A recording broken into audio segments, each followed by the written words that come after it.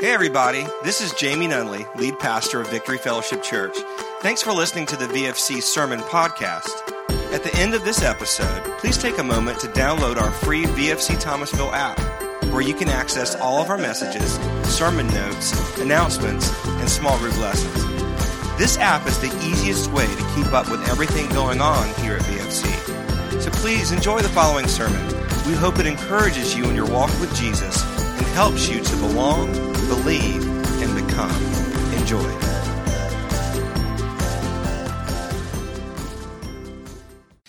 Good morning. We doing good? Yeah? Awesome. Good to see everyone here. So we are ending our series called Foolproof. We're going to start a new series beginning next month. I giggle every single time I say the name of the series. It's called Punched in the Faith. If you've ever been through a difficult time, dealt with disappointment or doubt, that's what we're going to be talking about next month. Really looking forward to it. Before I get started on this morning, I want to remind you of a few things. Again, baptism is happening right after this service. As soon as we're done, I encourage you to stay for a few extra moments and cheer for those that are getting baptized. It's going to be great. Discover VFCs at 5 o'clock. Just come through the main doors. We'll let you know where to go. If you are relatively new to VFC or you've been here for a while but you've never been to this class, this is just kind of who we are and why we exist. And it's about an hour and 15 minutes. You'll get any questions you have answered. It's a blast. And then Course 101, our School of Ministry, the first class is starting tonight, okay? It's going to be awesome. If you've not been through Course 101, I really, really encourage you to.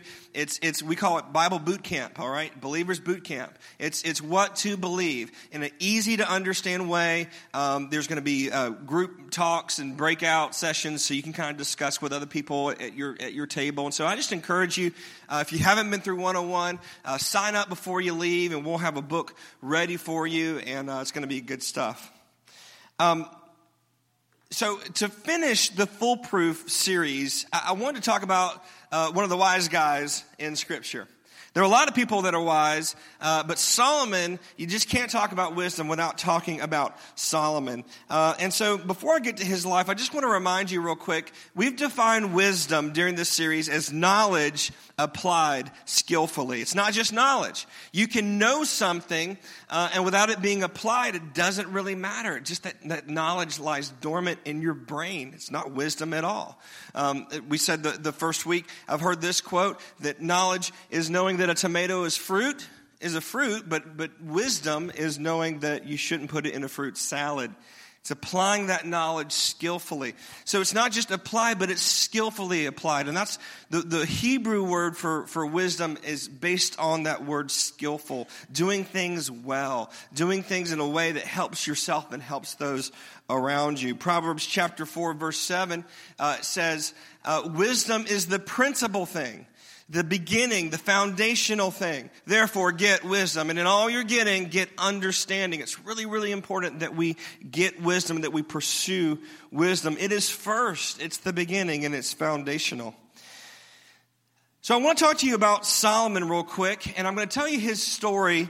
By the way, all the notes are in our app. If you haven't downloaded the Victory Fellowship Church app, I encourage you to go ahead and do that. And if you go to Sundays at VFC, you'll see the sermon notes there, fill in the blanks so you can keep up with everything that's going on.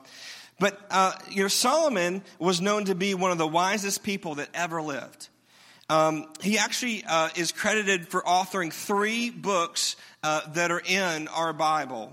Proverbs, which we talked about a couple weeks ago, which was a collection of wise sayings. It was kind of like the Twitter of the ancient world, the little pithy, quick sayings that he collected those and he gave them to his family and to his leaders so that they could be wise. Ecclesiastes, which we'll talk about in a little bit, he wrote at the end of his life. If you're going through a down day, don't read Ecclesiastes, okay? It's kind of a downer. You'll see why in a little bit as we look at the life of Solomon. But there's a lot of wisdom in there. And then Song of Solomon, also known as Song of Songs. And don't read it to your kids. That's all I'm going to say about that one. But Solomon was the oldest son of David and Bathsheba. If you may remember, that was one of David's serious mistakes and sins that he made. But he eventually ended up marrying Bathsheba. The child that they had that was in adultery passed away. So the oldest child of David and Bathsheba was Solomon. He actually wasn't in line originally to be the king that succeeded David, but David and the Lord had other plans. He was known for his wisdom. In 1 Kings chapter 3, 7 through 14, let me read this to you.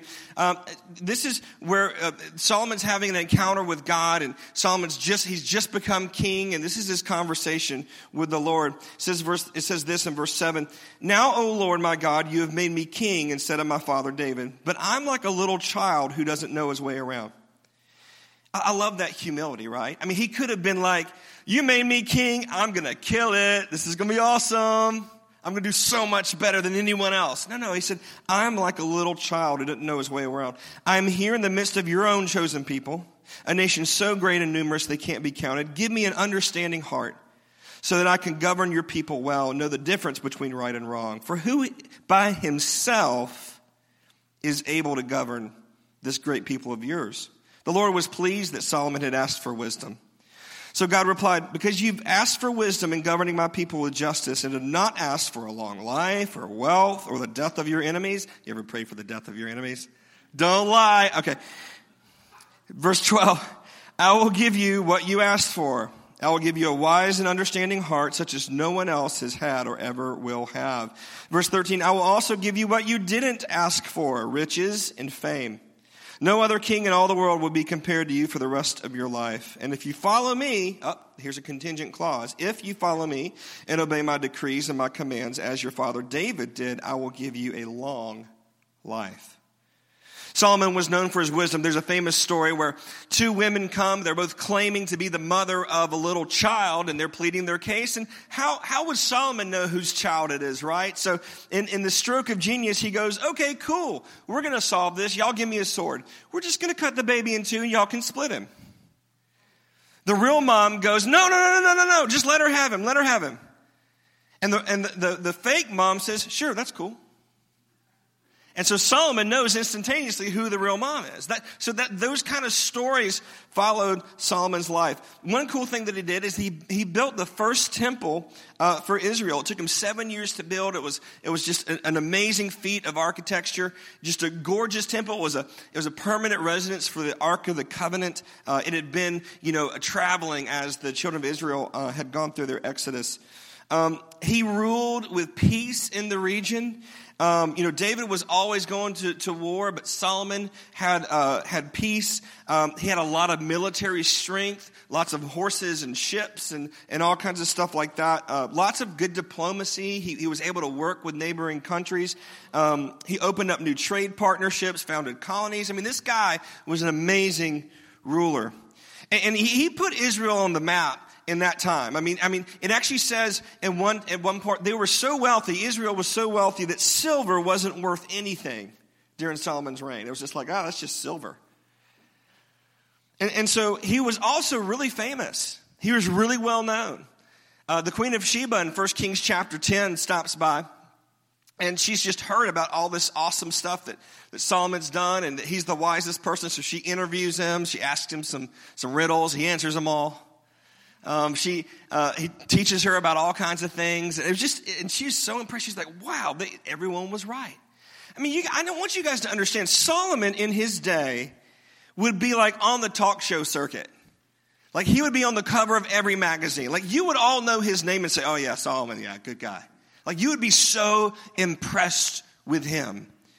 1 Kings chapter 4, 29 through 34, it says, "God gave Solomon very great wisdom and understanding, and knowledge as vast as the sands of the seashore. In fact, his wisdom exceeded that of all the wise men of the East and the wise men of Egypt. He was wiser than anyone else, including Ethan the Ezrahite and the sons of Mahal, Heman, Calcol, and Darda." Y'all know those people, right? "His fame spread throughout all the surrounding nations. He composed some 3,000 proverbs and wrote 1,005 songs." I love that 1,005, not just 1,000. 1,005 songs. It's a lot of songs. It's hard to write a song, you guys. Verse 33, he could speak with authority about all kinds of plants, from the great cedar of Lebanon to the tiny hyssop that grows from cracks in a wall. He could also speak about animals, birds, small creatures, and fish. Kings from every nation sent their ambassadors to listen to the wisdom of Solomon. This guy was amazing. He would actually send ships out to foreign lands and come back with like peacocks and apes and all sort of animals and stuff. It was crazy. Like the wealth and the wisdom that this guy lived with. It was amazing, unbelievable. Things didn't end well for Solomon. Isn't that crazy? One of the wisest people that we've ever seen on planet Earth, things didn't end well for him. That interests me. Doesn't that interest you? Have you ever seen a celebrity that has seemingly everything? They're such good speakers and they've got the perfect life. They got tons of money. And then the next thing you know, there's like scandal. Or even we've seen some celebrities who seemingly had it all together and they take their own life. And so here we have Solomon, this guy who saw God, interacted with God, was granted by God amazing wisdom. He couldn't handle it. It didn't work out well for him. I always like to know why. I don't know about you. I'm like, why did that happen? What happened in his life? And so I want to share with you 4 things I believe that caused problems in Solomon's life that we can learn from. And then we're going to look at the end of his life, some of the lessons that he has told us himself that he learned. So what went wrong with Solomon? What happened in his life? Well, here's the first thing. The first deal is materialism. Materialism took root in Solomon's life. Now, what do I mean by materialism? I mean the lust for money and the lust for things, stuff. I don't know if you know this or not. You do if you've done any travel outside the United States. There is a stronghold of materialism over our country. The poorest person in this room is one of the richest people in the world. The person in this room who has the least amount of stuff has more stuff than practically anyone else anywhere else. We are consumed with materialism. Check out what happened with Solomon. I'm not going to read the whole passage because it's long. 1 Kings 10, 14 through 29. It's amazing. Solomon got 25 tons of gold every year. And that didn't include some other deals that he had going on. You can read this in verse 14. So I just want to paint a picture here. 25 tons of gold is 50,000 pounds of gold. Today, gold is worth about a little over $19,000 a pound. So in today's dollars, that's just shy of $1 billion a year. So that was Solomon's annual income was $1 billion a year. That's just from tribute money. He had other deals on the side going on. Some scholars estimate that his net worth in today's dollars would be well over $1 trillion. That's a lot of money. That's a lot of money. He owned his own palace. Now, he built the temple, which was amazing, right? It was great. But he also built his own palace. And his own palace was much bigger than the temple. I actually went through and calculated the square footage as I was studying for this. And it was like at least 4 times as big as the temple that he built for God, he built for himself.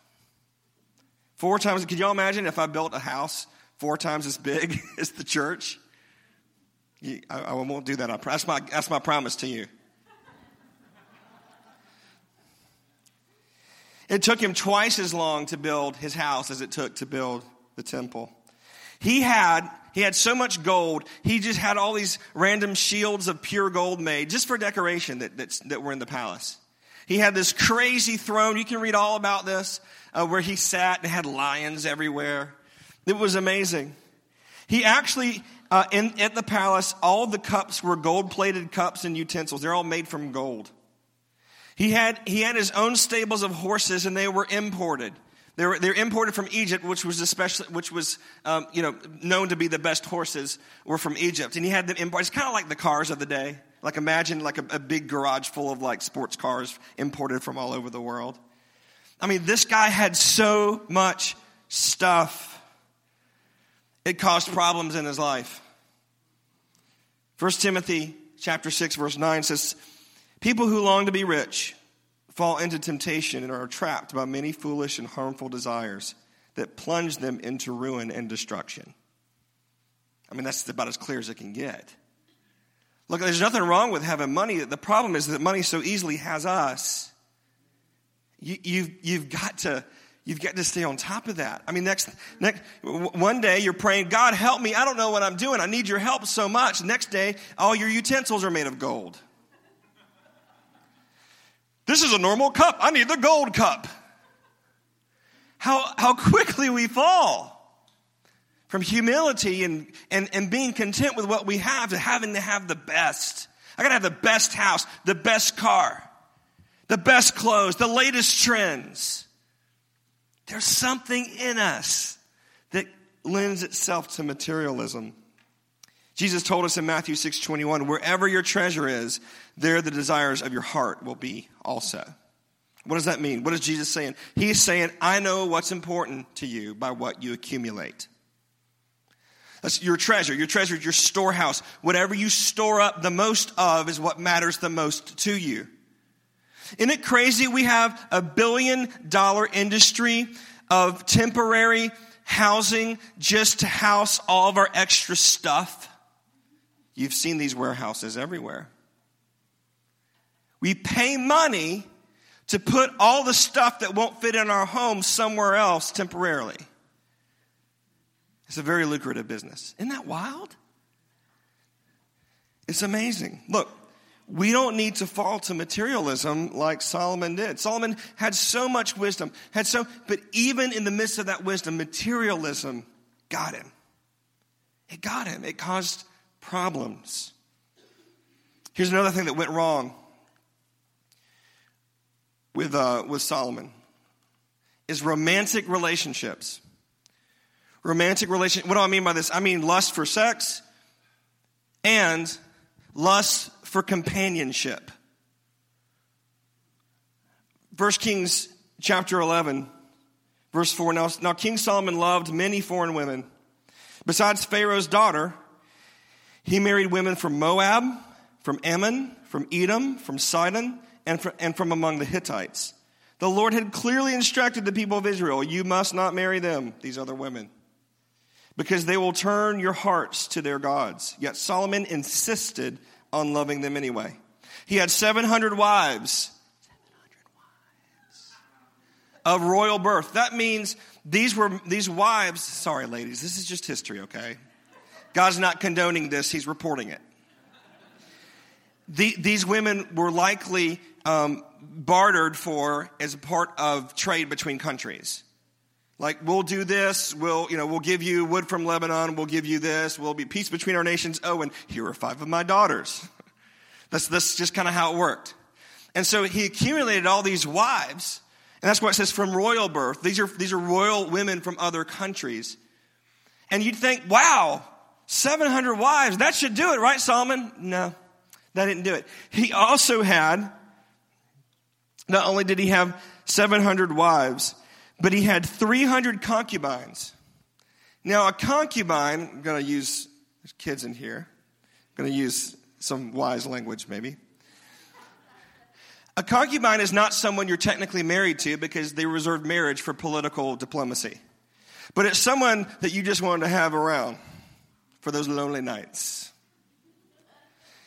300! The 700 wives wasn't enough. There's 300 women, not bartered for, not a part of a diplomatic contract or anything. He's like, oh, she's pretty. Like, here's the problem. Here's what's wrong with us. Is that we think that another person is going to satisfy the longings in our heart. But they're not. Look, I encourage you, if you're married this morning, your wife, your husband does not complete you, no matter what Jerry Maguire says. Think about that. What pressure to put on someone to have to complete them? Man, I can't even complete myself. How could I possibly complete my wife? Look, completion is something Having a purpose and destiny, that's something that only God can do in your life. And what Solomon was searching for is that he was wanting someone to give him fulfillment, and he looked to romantic relationships to do that.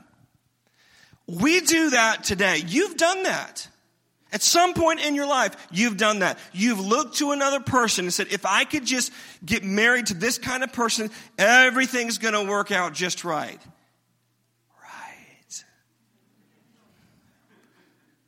We search for the perfect person. If I could just have the perfect person. Look, if you found the perfect person, the problem is they wouldn't marry you. Right? And so we put all of our hopes and dreams and desires. Fill me. Make me feel good. Make me feel purpose. And make me feel a sense of calling and worth in my life. They can't do that. You know, you get married to serve someone. You get married to lay down your life for them. It's not what they can do for you. It's what you can do for them. So Solomon made a huge mistake. 1 Corinthians chapter 6, verse 18 through 20 says, run from sexual sin. The New King James says flee. All right? That doesn't mean tiptoe up to it, look at it and be like, oh, okay, I shouldn't do that. That means run. Like a bear's chasing you. Run. Flee from sexual sin. Why? What's the big deal? Come on. Why can't I do whatever I want to? No other sin so clearly affects the body as this one does. For sexual immorality is a sin against your own body. It's not that God's like, oh, I can't believe they did that nasty thing again. I can't believe that they're doing. No, it's a sin against your own body. Anytime God says something is a sin, it's because it hurts us. Anytime we go outside of the boundaries that he set for us, it hurts us. So he's saying, look, it hurts your own body. Verse 19, don't you realize that your body is the temple of the Holy Spirit who lives in you and was given to you by God? You don't belong to yourself. Guys, you don't belong to yourself. I know that's not a fun thing. I know it'd be a lot better if I said, you can do whatever you want and Jesus loves you. That's a lie. He loves you, but you will deal with the consequences of your actions. He won't, in his love, he will make sure that he doesn't shield you from the repercussions of your decisions. That's good parenting. That's good fathering. You don't belong to yourself, for God bought you with a high price, so you must honor God with your body. Quit expecting pleasure and companionship to make you whole. It never will. It simply creates an appetite, and appetites don't go away. They only grow. You ever had the best meal you've ever had in your life, and you think, I'm good, I don't have to eat again? No. Well, that's cool. I've had the best burger in the world, so now I never need another burger. No, it creates an appetite for it. You want to go back. See, appetites don't go away when they're fulfilled. They actually grow when they're fulfilled. So, Solomon really dealt with romantic relationships. Here's the third thing he dealt with. He dealt with idolatry. 1 Kings 11, 4 through 8. In Solomon's old age, they, the women that he married, turned his heart to worship other gods instead of being completely faithful to the Lord his God, as his father David had been. Solomon worshipped Ashtoreth. Ashtoreth was known for temple prostitution, the goddess of the Sidonians, and Molech. Molech was known for child sacrifice, the detestable god of the Ammonites. In this way, Solomon did what was evil in the Lord's sight. He refused to follow the Lord completely as his father David had done. On the Mount of Olives, east of Jerusalem, he even built a pagan shrine for Chemosh, the detestable god of Moab, and another for Molech. Chemosh was another, he was connected to Baal. He was another one that dealt with human sacrifice. These are not like little, oh, this guy's similar to Yahweh. It's no big deal. No. These were like the opposite of. These were detestable, terrible, terrible gods. Solomon built such shrines for all of his foreign wives to use for burning incense and sacrificing to their gods. Wow. Isn't that crazy? He went from having an encounter with the living God to allowing these false gods. He knew they were false gods. But why did he do it? Because of compromise that came from his romantic relationships. Colossians 3:5 says, put to death, therefore, Whatever belongs to your earthly nature. See, you have an earthly nature.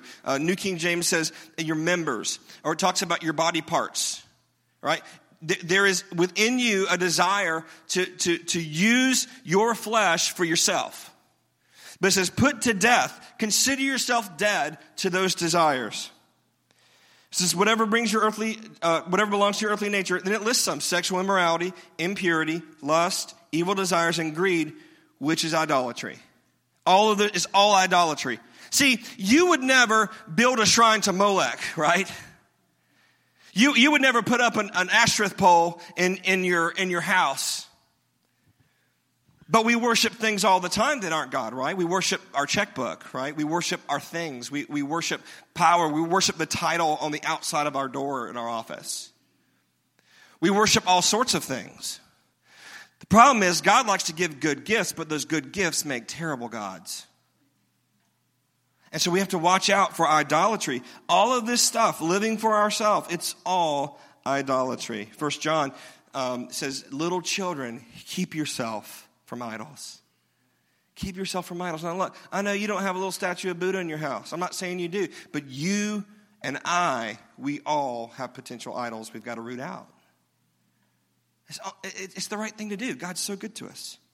All right, I need to keep going. Here's the fourth thing. Now, this is the most important one. If you didn't get any of these, this is the biggest thing that he did. He embraced knowing without doing. Solomon embraced knowing without doing. 1 Kings 11 says the Lord was very angry with Solomon, for his heart had turned away from the Lord, the God of Israel, who appeared to him twice. He had warned Solomon specifically about worshiping other gods, but Solomon did not listen to the Lord's command. Even in Deuteronomy chapter 17, check this out. This is the law. Solomon would have grown up memorized. He knew this scripture I'm about to read to you. The king must not build a large stable of horses for himself. Exactly what Solomon did. Or send his people to Egypt to buy horses. Exactly what Solomon did. For the Lord has told you, you must never return to Egypt. The king must not take many wives for himself. Broke that one about 699 times. Because they will turn his heart away from the Lord. And he must not accumulate large amounts of wealth and silver and gold for himself. Exactly what he did. He was warned. Even as a kid, he had memorized this passage. He knew it. But he said, I know that. And that's good enough. I like to call this red ribbon syndrome. You ever seen, and I'm all for cancer awareness and all these things. But people, just because you wear a ribbon on your lapel doesn't mean you've done anything. In our culture, we like to substitute knowing for doing. Oh, I know about that, therefore I'm okay. No. There's something you need to do. And this is what Solomon missed. He replaced knowing with doing. He replaced doing with knowing. James 4:17 puts it this way. Remember, it's a sin to know what you ought to do and then not to do it. It's a sin. If you know the right thing to do, you don't do it, that's a sin. That means for some things, it'll be a sin for you and not for others because they don't know better. But if you know better, it's a sin for you. So knowing without doing. Now, really quickly, I want to end with this. Another book that Solomon wrote was Ecclesiastes. Ecclesiastes, he wrote towards the end of his life. He says throughout there that life is vanity. If you read it in the King James, and some of the newer translations say meaningless. The Hebrew word here is hevel. Life is hevel. Hevel means that everything is hevel. It literally means breath or vapor. It's like a puff of smoke. There's no substance to it. Like it's not anything you can cling to or hold on to. It's empty. He's not saying that life is meaningless. Meaningless and vanity, none of those are really that great of a translation. Hevel, it just means that it's temporary. It's not substantive. It's not anything that you can live for. He uses that phrase that life or everything is hevel 30 times in Ecclesiastes. And it's so cool. At the end of his life, after all of this stuff, after all the gold-plated everything, and after all the relationships that he had, and after all the knowledge that he gained, we can actually see what he learned from these 4 areas where he struggled. Check this out. When it comes to materialism, He said this, Ecclesiastes 5:10 through 11, those who love money will never have enough. How meaningless, there's that word hevel. It's a puff of smoke, a puff of air, empty. How meaningless to think that wealth brings true happiness. The more you have, the more people come to help you spend it. So what good is wealth, except perhaps to watch it slip through your fingers? Wow. So the guy that had everything, that's what he wrote to you. He said, look, I bought the lie. Don't buy the lie. It's hevel. It's a puff of smoke. It's vapor. There's nothing real about it. Well, what did he say about all those romantic relationships that he had? Ecclesiastes 9:9. Live happily with the woman, singular, not plural. Live happily with the woman you love. Through all the hevel days, the meaningless, the empty, the puff of smoke days that God gives you under the sun. The wife, singular, God gives you as your reward for all your earthly toil. Look, it's not about having every pleasure met. It's about finding someone that you can share life with. And come home after a hard day's work and say, hey, it kind of stunk today, sweetheart. And having that companionship. That's what Solomon ultimately said. Look, it's not all of the people, all of the women, and houses and houses and houses of women at your disposal. It's not that. It's that one. It's that one person that you can commit your life to, live self-sacrificially for, and do life together with. That's what he learned. What about idolatry? Well, in Ecclesiastes 12:13, he says, here now is my final conclusion. Fear God and obey his commands, for this is everyone's duty. He's like, look, all these other gods, I burnt sacrifices, I worshiped them too. It's all garbage. The God, Yahweh, is the real God. Fear him. Obey him. His way is the right way. And then what did he say at the end of his life about knowing without doing? Ecclesiastes 12:14. He says this is the last words of the book of Ecclesiastes. Because God will judge us for everything we do, including every secret thing, whether good or bad. Because it's not about knowing. It's not just about knowing. You can't just know the right thing. You've got to do the right thing. He learned all this throughout his life. Everything anyone could ever dream of. And he said, look, it's all hevel. It's all meaningless. It's all empty. It's all vanity. It's a puff of smoke. It doesn't really matter. What really matters, it's not money. It's not a stable of horses or cars. It's not the nicest house on the block. It's not sexual pleasure. You'll just be running from relationship to relationship, unfulfilled, unfulfilled, unfulfilled. It's finding one person who's imperfect just like you are and sacrificing your life for them. That's what it's about. Not them completing you, but the two of you coming together and joining together to serve one another and to live a life for the Lord. It's not about these other gods, all these other things that want your attention. It's about serving the one true God. And it's not about just knowing, having this intellectual wisdom. It's about doing what he says, because we'll give account. Even the things in secret, the things that are good, we'll give account for, and the things that are bad, we'll give account for. We've got to not just know the right thing, but we've got to do the right thing. This is the wisdom of Solomon. And he learned it the hard way. And my question to you this morning is this: are you walking in God's wisdom? As we close out this series, we've learned what wisdom is. We've looked at the book of Proverbs. We've talked about how to put wisdom in our lives. But here's the question: what about you? Are you walking in wisdom? Or you got it made? You got it all figured out? Are you willing to receive instruction? Are you willing to look to the Word and say, hey, this doesn't make sense to me. I don't like this, but I'm going to do it anyway because everything else is hevel. It's all meaningless. It's empty. It's vanity. Are you walking in wisdom? Let's stand for prayer.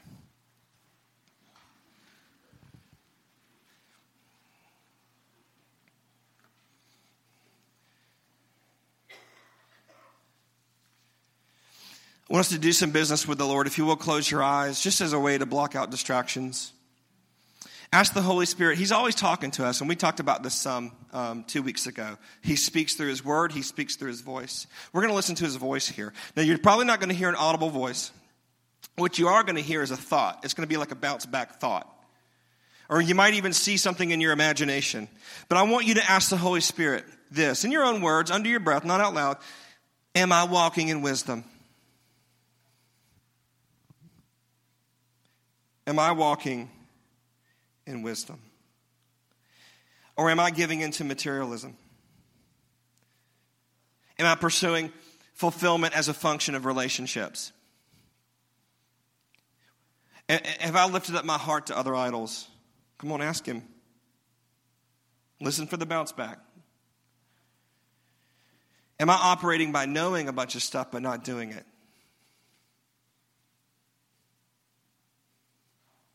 Now, I'd love to lead you in a prayer. If you'll let me supply the words for you, where we're going to commit to the Lord. That we're not going to live this way. We're not going to be bound by the hevel of life. The meaninglessness, the emptiness, the vanity. But we're going to live to know God and to make him known. Let me lead you in this prayer. Say, Lord Jesus, thank you that you give my life meaning. It's not the stuff of this world. It's not even other people. It's you. I reject materialism. I reject thinking that relationships will fulfill me. I reject idolatry. And I reject knowing without doing. I want to be wise. So I yield my heart to your wisdom. Holy Spirit, I give you permission to correct me and convict me. Make me wise. I ask for wisdom, just like Solomon did. And I receive it as a gift from you. In Jesus' name, amen. Hey, once again, thanks for listening to the VFC podcast. If you live in the Thomasville area, we would love for you to connect with us in person. For more information about our weekly gatherings, including service times and directions, just visit us at vfcthomasville.org.